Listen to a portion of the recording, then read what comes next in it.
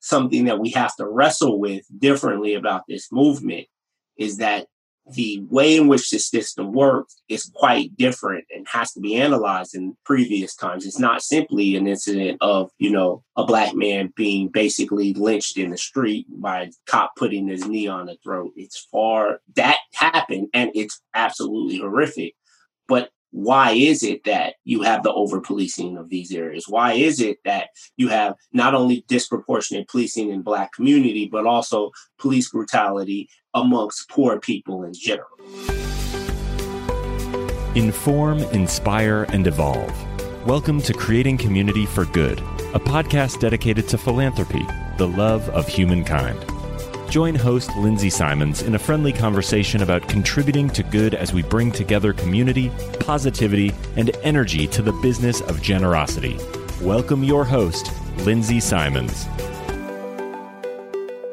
Welcome, everybody, to Creating Community for Good. Thank you so much for joining us today. This conversation is going to be unlike some of the others in that there are two guests here, and both of them are long-term friends of mine from college, where we had many late night debates at IHOP and other places, and about race, about equity, about gender, about music, about food, about many things, and art. But fundamentally, one of the conversations that has always run through our friendships has been around race and equity and class, and how do we move the ball forward. So my guests are two dear friends, Quentin Wheeler-Bell and Eliza Fox. And I want to allow you the space to introduce yourself, to just share your background, your training, and overall perspective on Black Lives Matter. Well, thank you very much, Lindsay, for inviting us here. First, I would like to give a rest in peace to our dear friend, Grant Wiley, who was one of the main reasons why we are good friends and what brought us together. And unfortunately, he tragically died. And in many ways, he is responsible for not only our friendship, but in much of what I do in my life. And for me, I am a professor at Indiana University in educational policy studies and leadership, with a focus on the role of education in a democracy and creating education for human emancipation. And overall, I look at myself as an activist and deeply connected to a long tradition of the Black tradition, the Black radical tradition, and thinking about the role in which we can create a more just and equitable society. Thank you, Quentin. So happy to have you here. Thank you. Liza. So I'm Liza Fox, and I do greatly appreciate having this conversation with you two and the opportunity to, especially after these recent tumultuous weeks and months for our society, but also after almost a decade, really, for the three of us to really get together and sit down and talk. So this is going to be awesome. I come to this conversation just as an individual and as a dear friend with both of you. My professional background is in policy, public policy, and international relations. I have a lot of experience at the state government level, but now I live in Washington, D.C., but I actually run a small business that has nothing to do with policy or politics. It's called Elemento, and it's a club for young families to be together and connect and breathe a little bit easier and have a lot of fun. So I have gone from a background in policy and activism to a current environment of local business and community. Thank you both for being here and for being a part of this conversation so that we can sort of explore our perspectives, what we're seeing across the country and what we're seeing in our own lives and from our own pedagogies, how we make a difference and how we change for progress, for good. So thank you all, and let's get started. So on the run, listening to a song and just reflecting on life, and I got very emotional and teary for no song in particular, but it hit me again in another way. And I was thinking about Grant, and I was thinking about the dynamics that we've had in our country. I was thinking about other people that I've loved. Of course, you too, obviously. And that's why I reached out to you, was to say, I don't know exactly what to think of it all and how it's different. There's frustration around, this is another point in history that we've seen a Black person murdered, and we've seen a lot of press around it, but it does feel different. And I'm sure that it's compounded by the experience with COVID and SIP and the disparities of implications of the crisis. So I thought of you, and I thought at least I would love to talk with you too and hear your opinions, hear your thoughts. Definitely. Quinn, I was telling Lindsay right before this that I'm happy to have the conversation and I'm happy to be a part of it and want to have the conversation. So I've done a lot of thinking over the years, including this, especially right now, but about how, well, I guess maybe what I would call the beginning of my personal racial awakening. Because I grew up in a small rural town in Colorado where there wasn't diversity. There were actually probably about 25% of the population is Latino or Mexican American. And that was just kind of we didn't really even talk about that. I didn't realize that a quarter of my friends in school were of Mexican descent. They were just friends. There wasn't a racial divide there, or at least not for the kids. I don't know about the adults. So, but for the most part, I literally grew up not thinking about race. And I'm not saying, oh, I was colorblind. Like I just literally didn't think about it. And of course, my parents, their hearts are in the right place. They taught me all the right things about equality, but they had similar backgrounds to me and those kind of beliefs. They do, I think, hold equitable beliefs. They were never challenged because they grew up in similar small towns, predominantly white. And it just wasn't something we thought about. And definitely not something we talked about openly, besides the cursory should and shouldn'ts.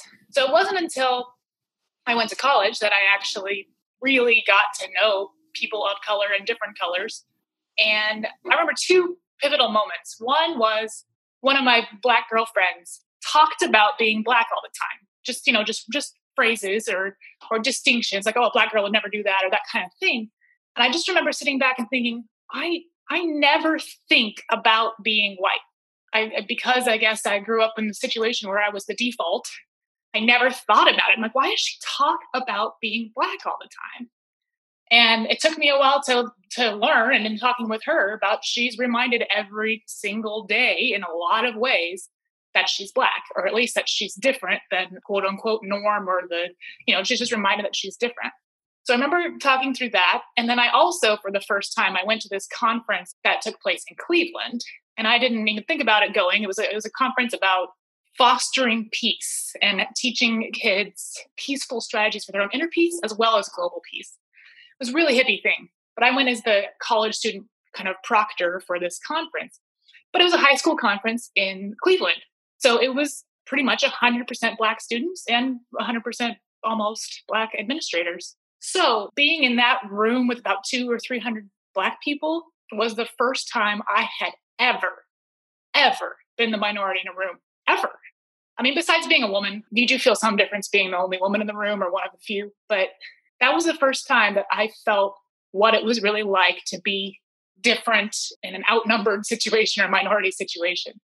And so just those two experiences of, for the first time, really getting to know some minority friends and talking to them about this and thinking about race, and then having it being kind of thrown in your face all day, every day, and then experiencing it actually being the minority, those were eye-opening for me.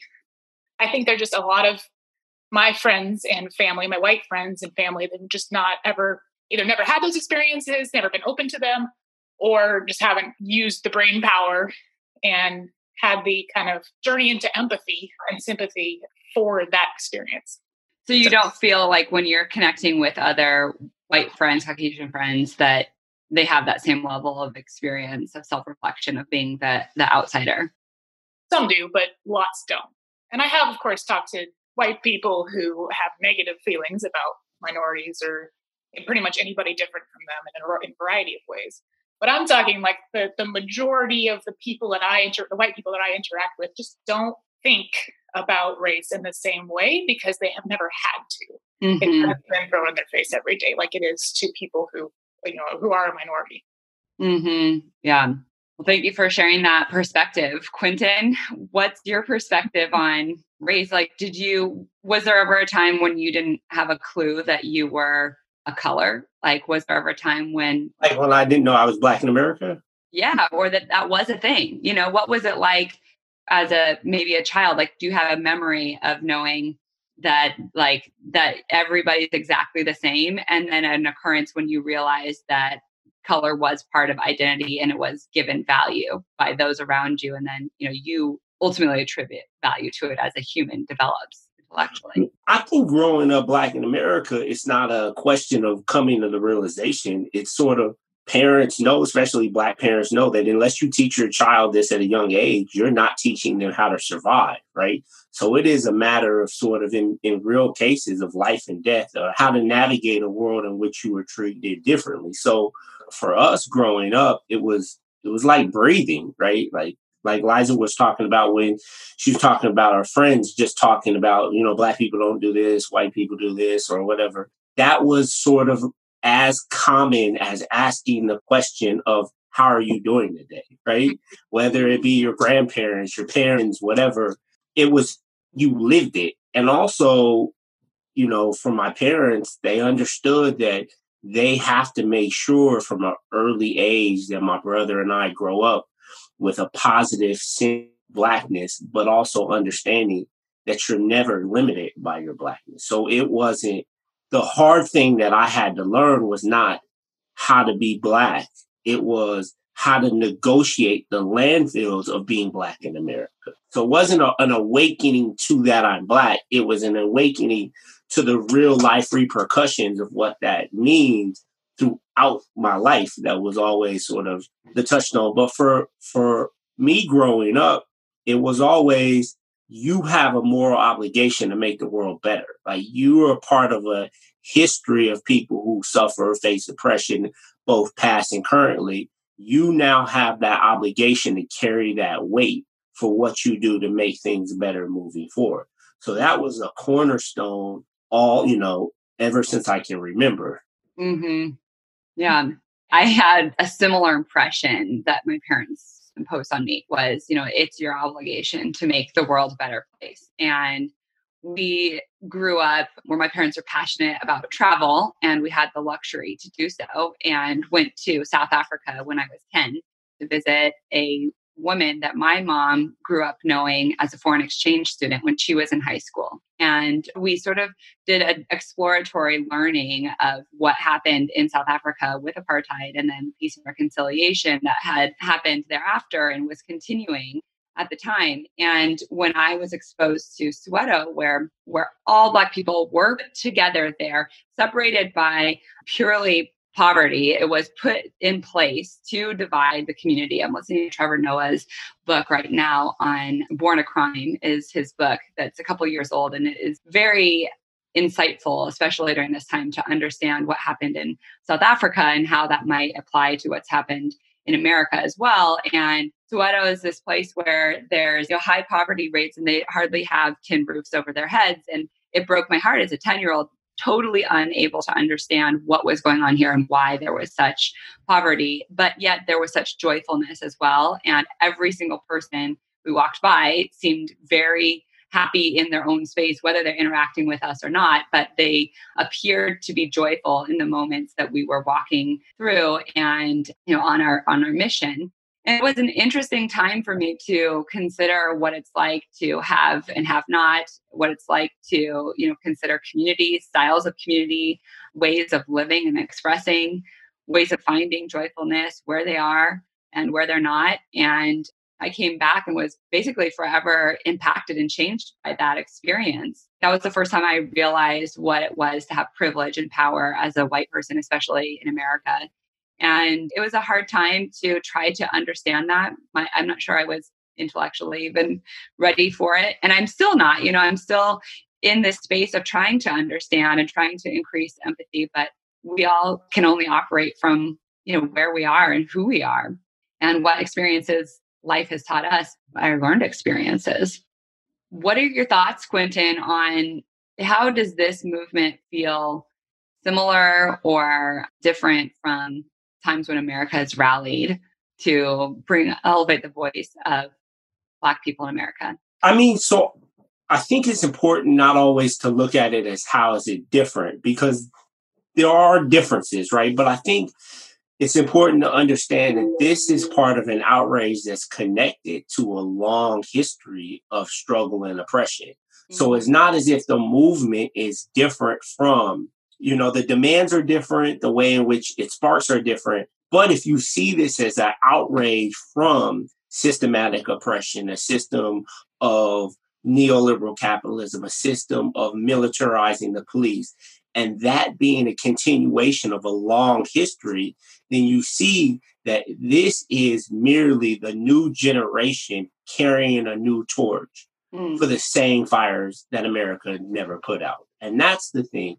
One thing that you can say that is different is I think that this killing has hit white America in a different way than previous killings have, so that the protests are far more diverse than previous protests. And I think that's a sign that you're seeing a different level of awakening than previous movements, right? And so I think that's an important thing to notice the difference. But it's also important to realize you don't have the abolition of slavery. You don't have the fighting against Jim Crow without also whites who were there fighting, dying for those causes as well. And I think that that's the understanding. But the thing, too, that I think is important is that this killing has to be put in a different context and a different frame than previous deaths. Not previous as in the last 20 years, previous as in, like, let's say, the lynchings, right? I think this is tied far deeper to a larger system than simply Jim Crow. Now, it's not saying Jim Crow wasn't systematic or horrific. It absolutely was. But I think with that, you had the clear lynching, getting rid of lynching laws. In this case, what you have is, how are you going to rethink systematically the way in which we police, the way in which poverty is structured in the United States, the way in which there's a vast, inequality in wealth, which is systematically putting people in poverty and putting people of color disproportionately poor in poverty. And I think that is something that we have to wrestle with differently about this movement, is that the way in which the system works is quite different and has to be analyzed in previous times. It's not simply an incident of, a black man being basically lynched in the street by a cop putting his knee on the throat. That happened, and it's absolutely horrific. But why is it that you have the over-policing of these areas? Why is it that you have not only disproportionate policing in Black community, but also police brutality amongst poor people in general? Mm-hmm. Yeah, absolutely. As you're talking, I'm reflecting, I'm having all sorts of self-consciousness coming up saying, it's a lot. It's a lot to think about. How are we part of the problem? How are we part of the solution? I think one of the things is, if we think about only being there at the moment of a protest, right? That misses the systemic part. The protest is simply the manifestation of a long history that is finally exploded. It's the explosion. But that's not really where the problem is. The problem is at the kind of gases that are leaking out that can be exploded. And that's the part for me is, are we dedicating our time to making sure that the least amongst us, whether it be along racial lines, whether it be class, gender, are always in a position in which they can be better off? Then the kind of what we say and how we say it changes. Because for me, I look at it as, that's the life that I live. And I'm constantly thinking about it. It's what I wake up thinking. It's what I do for a career. It's just how I've bled this into my entire life of trying to think about understanding the problem, making sure I'm working with people to educate them about the problem, and also figuring out how to mobilize and organize to address the problem. And I think that's the piece, because that's where the hard work starts to come. How do you take this energy and mobilize it to actually create systemic change? Because it's not that the cop was racist. Yes, he was racist. But if we just stop there, it's like, oh, that's a bad person. We just need good people in those situations. No, but we also have to understand, from the perspective of law enforcement, they are also taxed. They're completely underfunded. They also have to constantly police dilapidated communities with high crime that are systematically being built up because poverty has increased, because unemployment has increased. And so they are under stress itself. So it's not just placing a good person in there. The stress of the system is sort of making these situations so explosive. And if we're not paying attention on the systemic problems that are placing people in these vulnerable situations to both be the victimizer as well as the victim, then I think we miss the overall point of what's happening. And then all we do is get outraged about the incident itself. Because, I mean, we should be outraged by the fact that over the last 30 years, inequality in the United States has grown tremendously more than we had at the Gilded Age in the 1920s. We're seeing more inequality now than we've ever seen in American history. But, I mean, not only nationally, but also globally as well. These things affect access to school, access to safe neighborhoods, healthcare. That's why people are in vulnerable situations. So if we look at George Floyd and connect this together, I think there's one thing to look at him as he was a Black man lynched, but it's also to understand, let's assume he was committing a crime, right? But it was counterfeiting $20, right? What rich person goes about counterfeiting $20 to get food? They embezzle money if they commit crimes. That is a crime of poverty. So now the question is, why is it that a person is sitting there trying to counterfeit $20 to get food? What's happening in our country where they're in that vulnerable of a situation? And I think thinking of it just as a Black man getting killed misses the larger context of why he was even in that situation in the first place. Mm-hmm. Absolutely agree. And I think one of the good news, I think, from a systematic perspective is we do, although I understand the influence of money in politics, but we do have a representative democracy in the country, including voting for local leaders. And a lot of the issues we're talking about can be affected by local leadership. You know, I'm talking about the city councils and the mayors and the county infrastructure. It's already starting to change, but if we pay attention at those levels and those of us who are out on the streets and angry now and have been for year after year after year, if we focus on those and focus on voting in people into the local government power structure, we can start making some of those changes. We can't just focus on who the president is or who our senator is. We've got to show up to vote for that local influence, because a lot of these things are not, of course, the federal government can do a lot to impact this, but a lot of them are local jurisdiction programs and taxes and issues that we can be pointing in different directions. We can be pulling out of police department budgets and into supportive housing and addiction counseling and those sorts of things. We can be doing, DC actually does quite a bit of wealth distribution, if you could call it that. The business taxes and income taxes on rich people in DC are pretty high, especially compared to lots of other countries. So, I mean, we can be addressing those issues at the local level, but that requires people to make their voices known at the local level as well. Yeah. You know, I guess one thing that I've heard from both of you, Quentin, it sounded like you were saying they're underfunded police systems and we need to perhaps fund them. I'm not sure if that's what you said, but you said underfunded.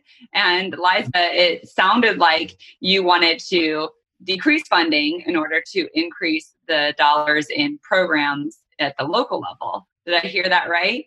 Yeah, I'm sure Quentin's going to say no, you didn't hear him right. So it's not that I'm not saying that they need more money, okay, right? But it's when we look at policing and the type of funding that they're getting and how they're getting it. So, for example, one of the reasons why you see the increasing militarization of the police is because you have the larger military industrial complex that then is selling these, what the Army no longer uses to police forces. And the police are saying, well, we do need X, Y, and Z. We can get this at a cheaper rate from the military than we can from, let's say, buying the goods privately. But that's also connected to a larger military industrial complex. I'm not saying that we should beef up the funding of police. In fact, I would agree at times you should defund policing, certain types of policing. But what I'm arguing for is we should have eliminated the systemic problems that require over-policing in and of itself. So it's not even a need to have increased body armor, cars like tanks, right, on the street. You don't need that because of the level of inequalities would decrease. So I think a lot of times we look at these issues and we look at them inside of the current prism that we already are operating with, either fund or don't fund, either affordable housing or not affordable housing, or gentrification, or, thinking about the way in which we can diversify cities. But we don't sort of look systemically as what needs to change in the system so that some of the larger problems there don't even need to be addressed in and of themselves, right? So rather than say having, how do we give more money so that we have Section 8 housing or affordable housing? It's how do we rethink housing arrangements so that people have co-ownership where you don't even need affordable housing anymore, right? That's what I'm talking about on understanding the systemic part. And so why I agree with Liza on getting out to vote.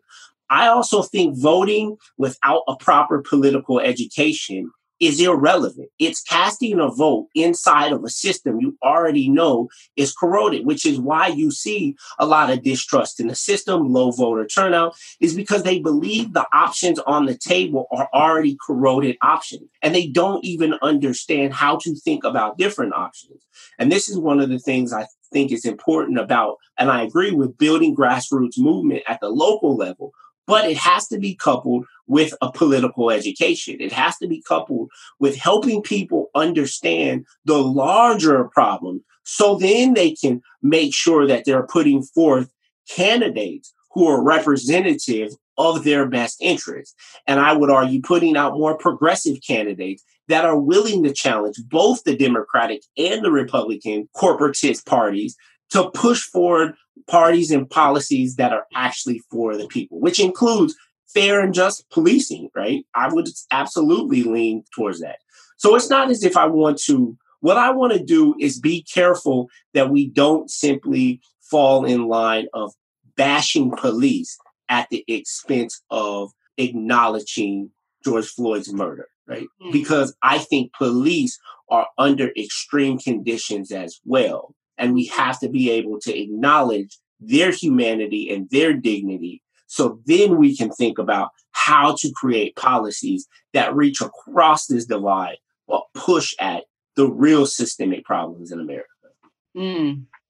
Well said. I agree that that police are currently underfunded for the role they're being asked to play and confront a lot of the ills of our society in kind of at the worst point, the most extreme point, and with the least amount of training and support around those types of things. I mean, they go to a police academy and they're trained in police tactics and in the law. They're not social workers, right? They're not educators, because now we have all kinds of police in our education system. So we are definitely underfunding them for the societal ills we're expecting them to be able to manage. Yeah, I worry about our police officers being underfunded. I think that there should be a higher demand for the job. I think that the job should be paid at a higher salary and that it should be a more desirable place of contributing to society, so that we are recruiting and retaining the best out there. I worry that all of this dialogue right now is creating a job force that nobody would want to join.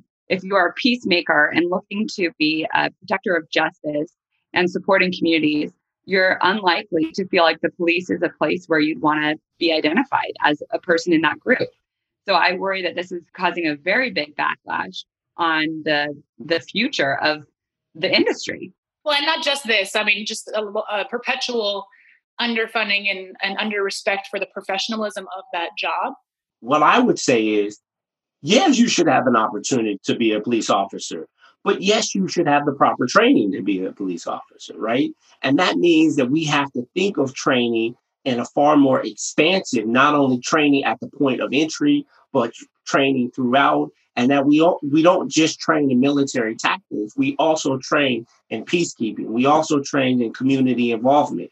Like, one of the things that I think is important is that if police are public servants, right, and they have a job in public servants, they also have a role in helping make sure that they help the public understand the value of their public service, right, beyond just the act of policing. We think of it just in the point of enforcement. But I would think of it in the force of how do we think of policing as also a form of community building? And you think of this in the same way. And this is why I say it has to be connected to progressive movements in order to also protect their own profession, right? Seeing the connection, like the police should be outraged at the same systematic problems that are underfunding communities across the nation are the same processes that are underfunding the police department in and of itself. And if we don't see that connection, then it's hard to build the necessary alliances across the policing, across the non-sector, of the kind of NGO sector, across the public sector, to actually then bring into what Eliza was talking about, politicians who will actually make change. We have to see it mobilized and then connected to policies, to politicians, and to practices that ultimately are changing things.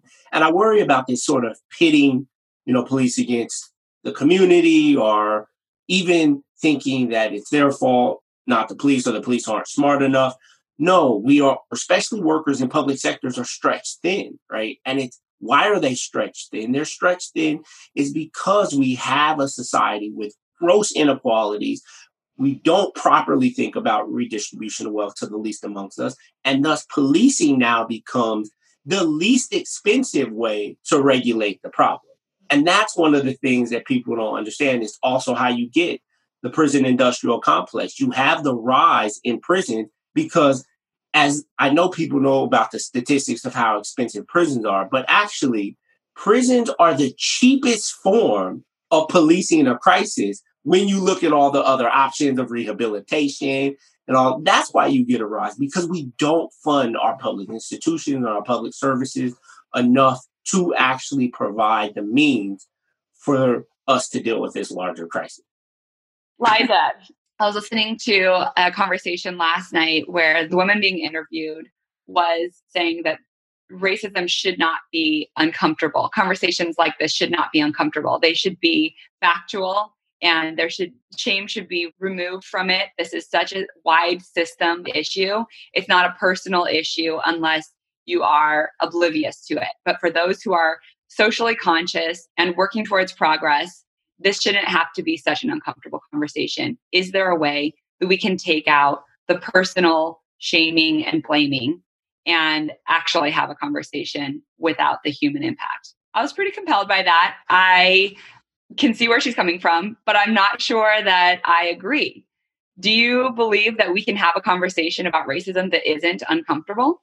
Honestly, I don't mean to make an extreme blanket statement, but I feel like the conversations I've had with some white people, they immediately get defensive as soon as you start talking about racism. And to me, that just strikes to the heart of it. Like if you feel the need to defend yourself when racism comes up, then you need to have some introspective going on. When I talk about issues, or when someone talks to me about issues of systemic racism in America, I don't get goosebumps in the back of my neck. Like I'm ready for a fight, right? Like they are facts. I agree. But I don't know until white people especially are willing to look internally, if that's their response, then I don't know how you remove that sensitivity from the conversation, because they're the ones bringing it there.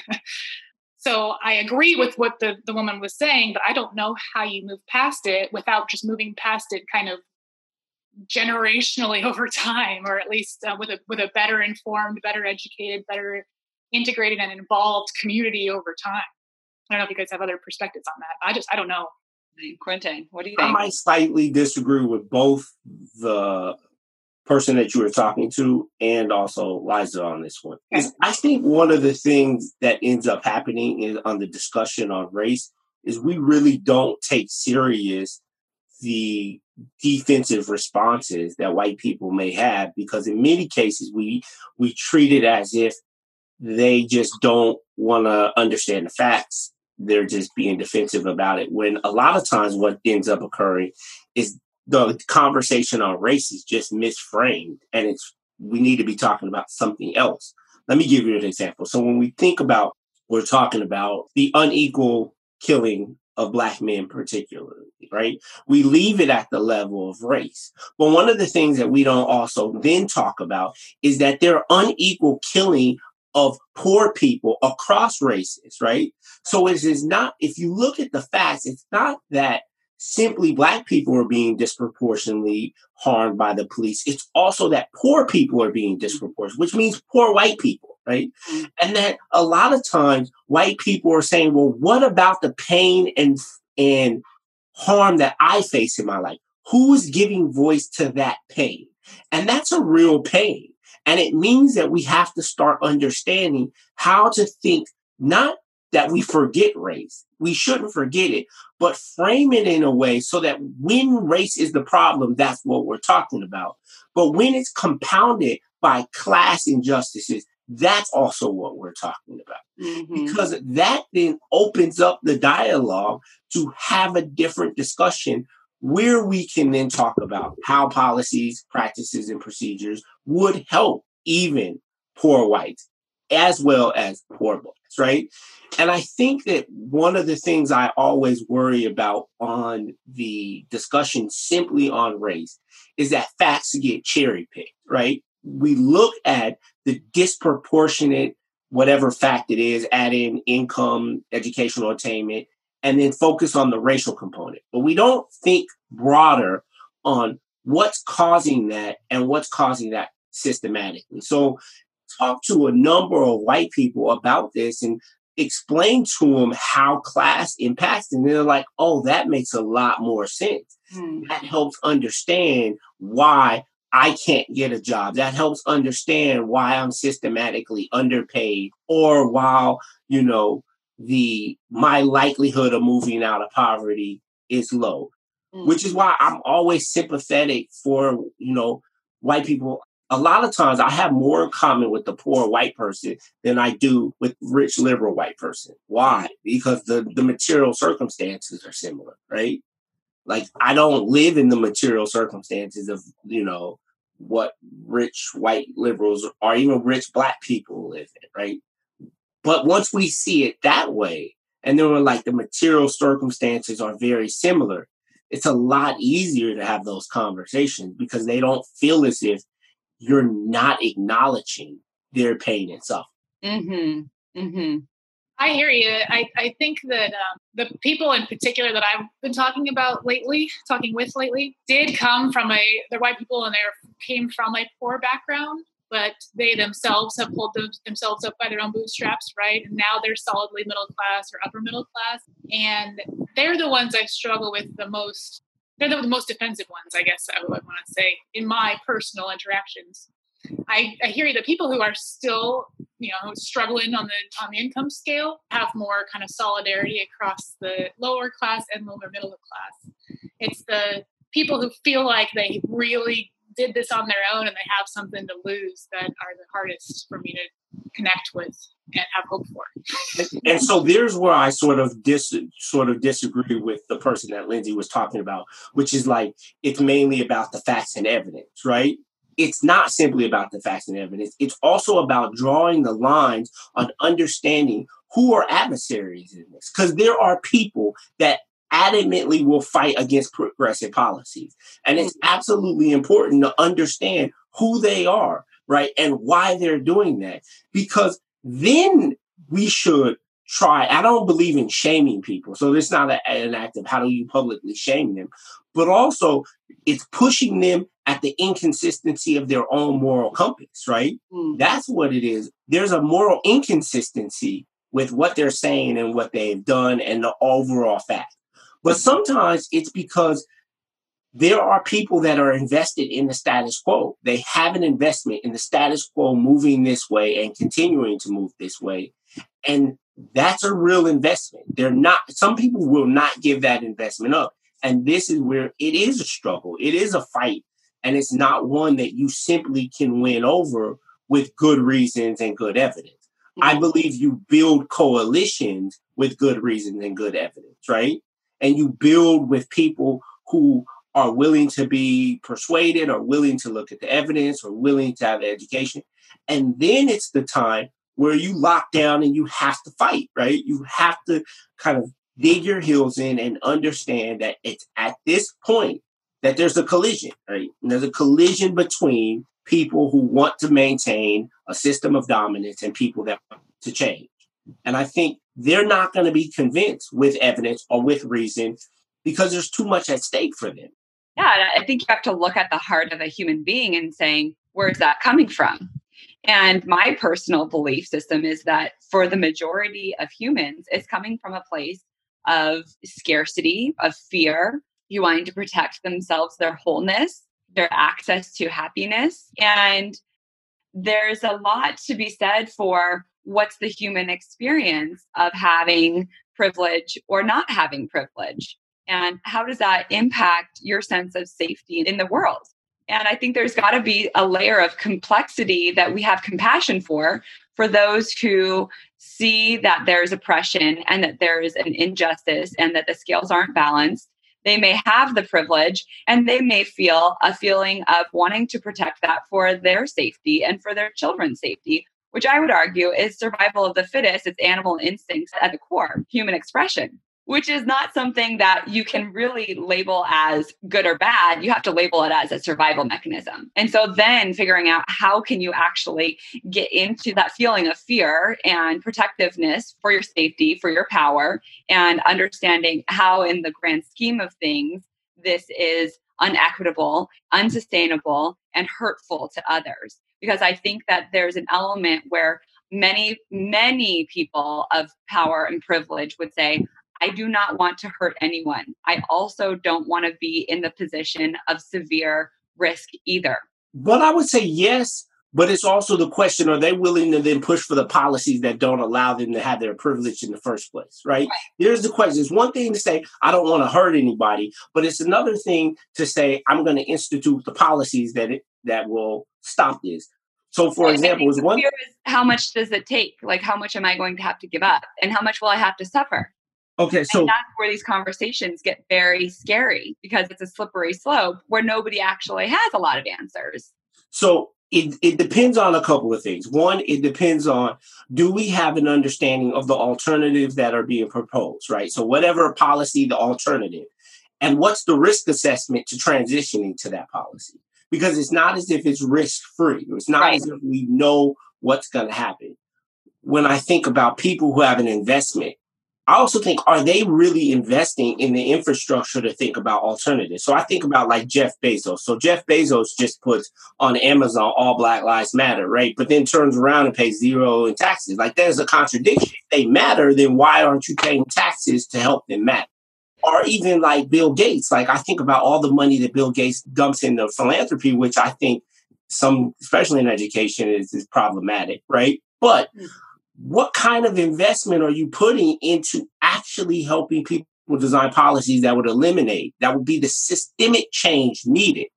So if it's only at the level of dealing with the crisis as it appears and not at the level of thinking systemically about changes, there's a distrust. And this is what happens. Like, this is why Trump has a lot of support and Bernie had a lot of support from a similar base, is because there is this distrust in the top percent and what they do in the world, right? They just distrust the system.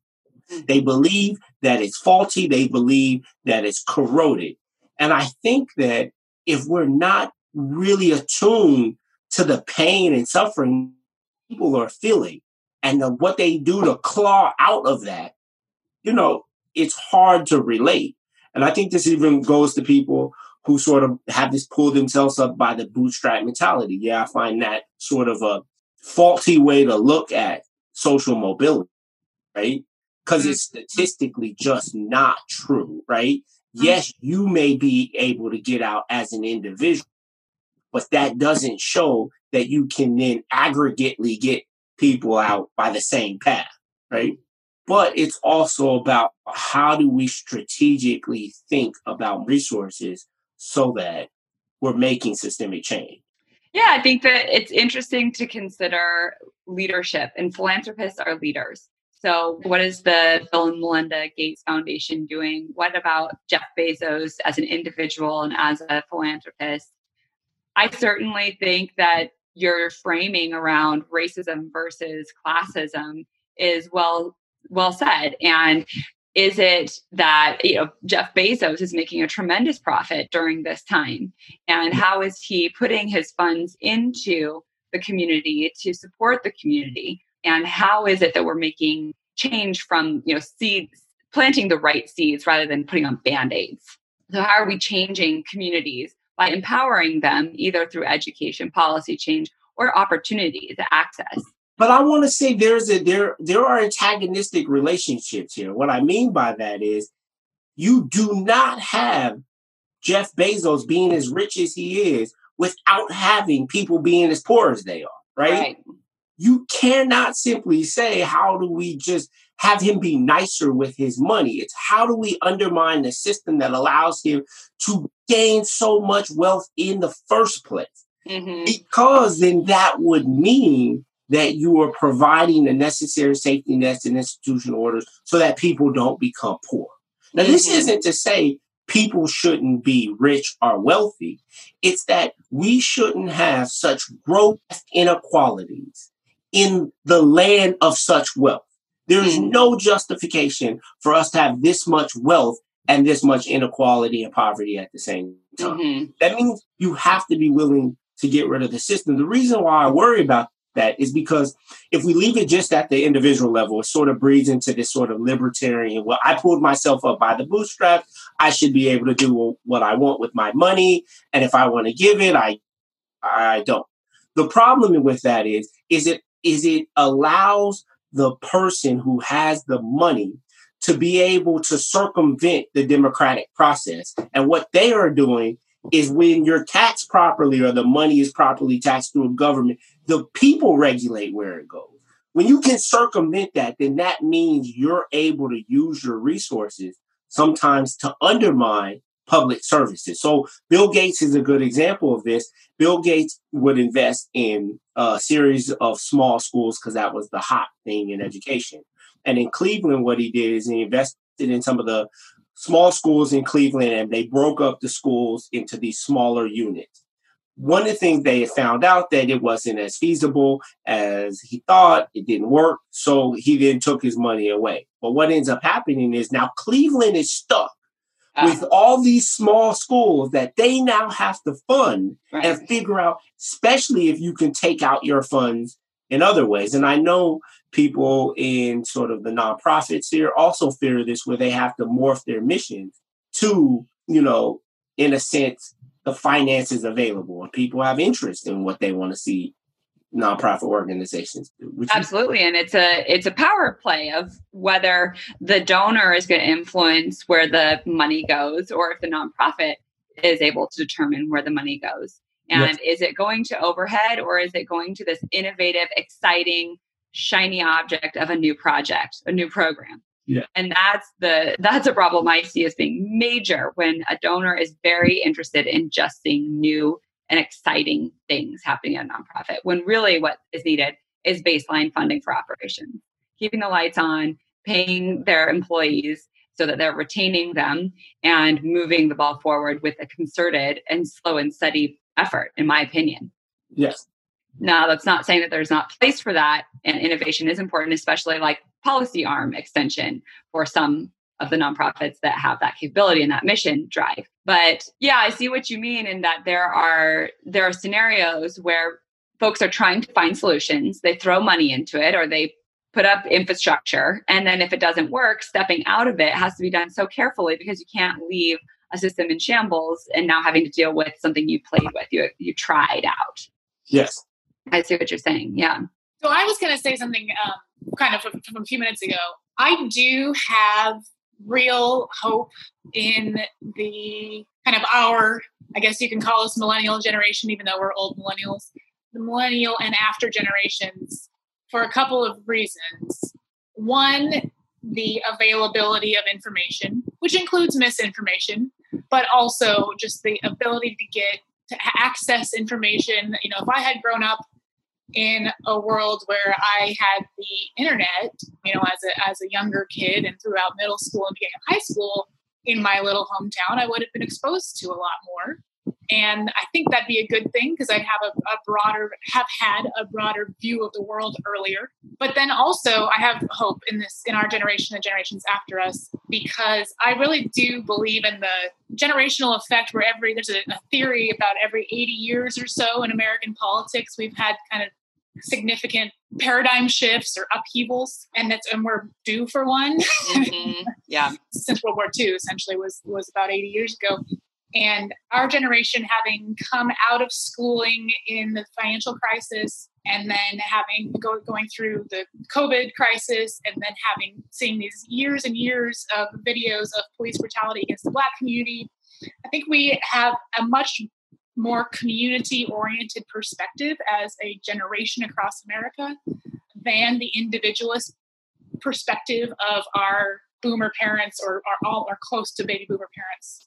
I really think we're kind of coming around to that community-oriented perspective that had happened last time in the post-World War II 50s and 60s, which, we're not like panacea of awesome times, right? But it was a paradigm shift in some of our collective understanding of these issues and how we're all in this together. So you had the civil rights movement, you had significant economic restructuring with LBJ's Great Society. You had a lot of big paradigm shifts that happened or changes that happened in that era after World War II. And I'm hopeful that it's really going to happen this time, that it's, we're due for that 80 or 60 to 80 year shift. And we are more in this together and more community oriented as a generation than the previous couple before us. So I do think, I don't know exactly how much hope to put in that, but I do think that this is not just going to go back to what has been. We might not get it right, but we are more poised for change with our generation coming into more of our power, political and economic power. Mm-hmm. Mm-hmm.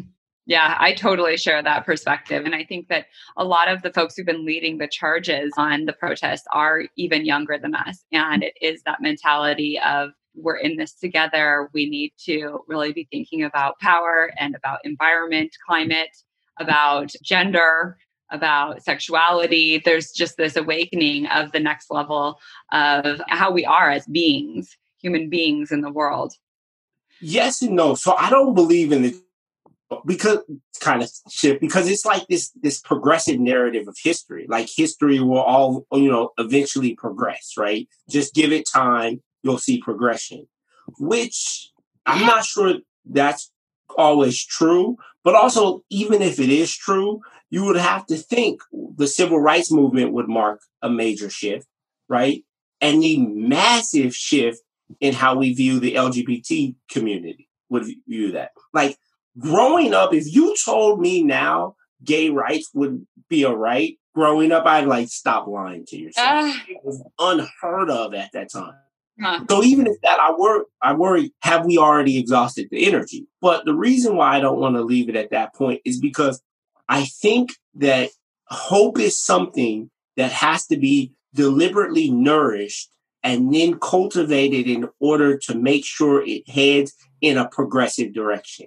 It can't just be left there, because what ends up happening is that hope can easily turn into a sense of despair and desperation. And at that point, you feel hopeless, right? You once wanted something so much, you saw justice, and you feel that nothing can change. And once that occurs, the tipping point doesn't always go in a positive direction. The tipping point can also go into a more effective Donald Trump, right?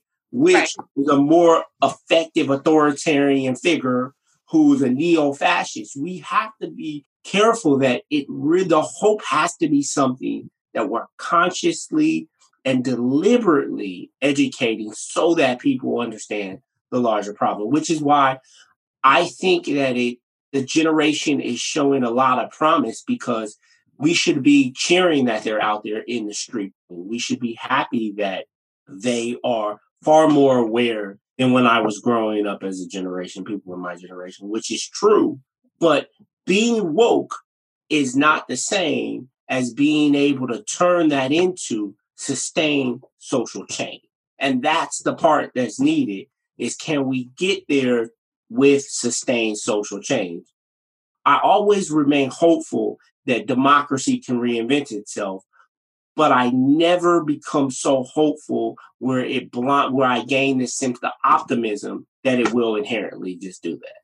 Fair perspective. So what are some of the strategies that you think that we can apply that are before policy change. So how can a hopeful person who is trying to be woke more than just on Insta, what are they doing that can actually be moving towards progress nowadays? I'll go first. I honestly think get involved in your local community, your local leadership. So of course the nonprofit sector does a lot of wonderful work, and I do think we should engage there. But I mean civic engagement. I mean, find out who your area representative is, who your kind of alderman or whatever they're called, and then who your city council people are. Find out if there are ways that you can personally get involved. You can volunteer to co-lead a committee that's addressing these issues for your council person. It sounds like very Liza was involved in student government growing up, and she believes too much in this. But those really do create platforms for different voices to be involved and for different voices to be elected. So I 100% agree with community engagement and civic engagement, right? Get involved, right? But one of the things that I would recommend is find out where are the different organizations that are also facilitating these conversations around the structural issues and get involved there, right? Get involved in the organizations that are trying to reshift the conversation that we're having. So then that way you also get the education you need to understand the complexity of the problem in and of itself, right? And involvement is crucial. And this is why I think it's really important that we look at this moment as also the opportunity to think about a form of political education. And this is what was crucial about the civil rights movement. About that movement, the key thing is they understood there has to be an educational component built into the movement to teach people about the complexity of the problem. And you can put in place progressive politicians, because without the progressive politicians in place, pushing policy and pushing change is almost impossible because you're constantly going through an uphill battle. So I agree with you, knowing who your local officials are, your local organization. But at bare minimum, if you're going to be on YouTube, go get educated. There are many places on YouTube that you can look out for, which are doing really, really wonderful work, progressive work on understanding these problems. You know, there's one show, it's called Rising, and it's by The Hill, which is I think the newspaper in DC. And this is a very, very thoughtful sort of YouTube news outlet with a progressive and a conservative, but they do not fall along party lines in any way, shape, or form that are talking about these issues. And there are multiple other sources that you can find out about that then you can get a better understanding of the larger problem. I agree with both of your points that it's very important to increase your engagement politically, civically, in your community. I also believe that that's not capable. That's not something in everybody's cards. Some people are not capable of doing that. They don't have the time. They don't have the intellect. They don't have the passion. And they still want to be part of the movement forward. They don't necessarily have this as their front and center life's priority. And I don't think that that's wrong either. I don't think that everybody has to be politically minded. But I do think that there are ways that we can all make shifts in our behavior, especially around our consumerism, around our statements, around how we talk to people, who we talk to, even just making a point of inclusivity as you're out in the park. Perhaps that's a very, very Pollyanna-ish response. But I think that there's got to be a dialogue that opens up to making racial inequity, class inequity, and the issues that we're dealing with today, that it's got to be palatable and it's got to be a step that people can actually take, rather than if I were to listen in here, I've got to get involved in government. I personally would say, I feel so unequipped to be in that room, that I'd like to study and follow the resources that are out there. But it seems like it's such a leap from who I am and how I practice my day to day that it would turn me off. So I've got to have other ways that I can get involved and do good that are not, sitting on a board in regarding policy change. So you may not be fully involved in politics, but can you do an outreach where you at least maybe once a week or once a month cook food for an organization, or find somebody who you then bring into your house and bring over to have these conversations? What are the ways in which you can also make your home that kind of space so that these conversations occur? If you really want to tackle like the daily systemic racism, you also have to tackle your daily practices. Like, and this is one of the things I know, talking to a lot of Black people, we don't like the woke signaling and all that crap. We want to know, listen, if we're on the street, will you say hello to me, have a conversation, spark just a normal conversation like I'm a normal human being? And then if race comes up, you can normally have that. That is so impactful to understanding where you are. Then, the person that goes to city council and then you walk down the street and they don't want to talk to you, you're like, oh, okay. But I think thinking about that part, all I'm saying is there are layers to this, right? And we have to look at the layers and pragmatically what people can do at each different layer, right? And then think about change in that regard. So then that they coalesce into, okay, so you think more at the government level, Lindsay thinks more at the kind of community local level. Oh, but Lindsay may have somebody who's interested in connecting something that they're doing at the local level to policy changes, right? It's those connections that bring things together to take the really small local part and translate it into larger movements that push for change, which is why I'm saying it's important to appreciate, to broaden the perspective so that we make it as inclusive as possible. That way we don't exclude people simply by the way in which we frame the problem. I love that you said that. And I tear up and actually bring this next layer into it, but it's what you were talking about. And I was also thinking about that exactly at the same time, Quentin, is about how are we treating people on the streets? In San Francisco, we are riddled with street poverty and homelessness, and also with extreme wealth. I mean, it's one of the most disparate communities we have in the country, and it continues to be exacerbated. Yes. And I know many of the high net wealth individuals here, and most of the people that I've interacted with want to find a solution. They want to find a way to have homelessness addressed. They don't want disparity. They don't want others to be suffering. They have come into wealth, whether it's because of their tech company that they have strategically aligned. They've worked the system.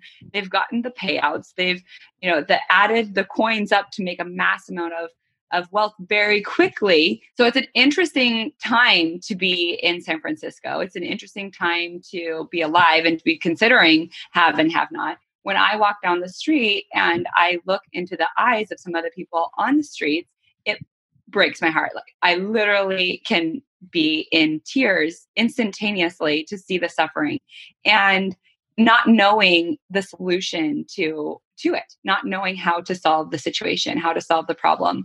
The only resolve that I have been able to stand behind of the many that I have considered is fundamentally every single day waking up and looking at people, looking them in the eye and giving them the dignity and grace of being a human being, and a smile or offering whatever you can offer. And I don't want to shift too far down the line of homelessness as a pillar of our conversation, but I do think that there is an element that can be taken from that, in that we don't always walk the walk. And we don't always extend human kindness to somebody on the street or somebody passing us by in an elevator. And on the other hand, I could have a very, somebody who's put together, looking dressed to the nines, that also, you may or may not make eye contact with, and you may hold resentment towards.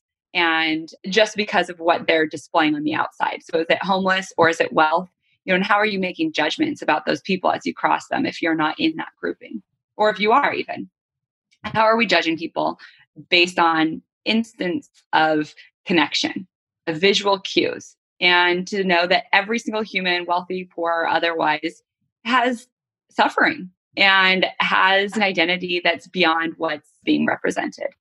It's so important that these conversations come back to, like, how can I make a change in who I am every morning, in addition to how I'm leading or how I'm using my voice in a strategic way towards justice or change. I agree. Absolutely. You said it well. I agree. This is awesome. I could keep going, but I am feeling like very, very aware that it's been 2 hours. Well, I'm sorry. I hate to stop this. I got to run. I got to pick up my little daycare before they overcharge me for being late. Well, Quentin, so much love to you. And Liza, to you, of course, as well. And thank you both so much for joining us. It's such a nice conversation. We'll be in touch. No problem. And stay in contact. You too, Liza. Absolutely. All right. Have a good one, you guys. All right. Bye. Thank you. With this latest valuable episode, we'd love to thank you for joining us on the Creating Community for Good podcast. If you found today's show valuable, simply visit our website, creatingcommunityforgood.com, to leave a review as well as to get access to additional resources and relevant links from this show. Stay tuned for more episodes.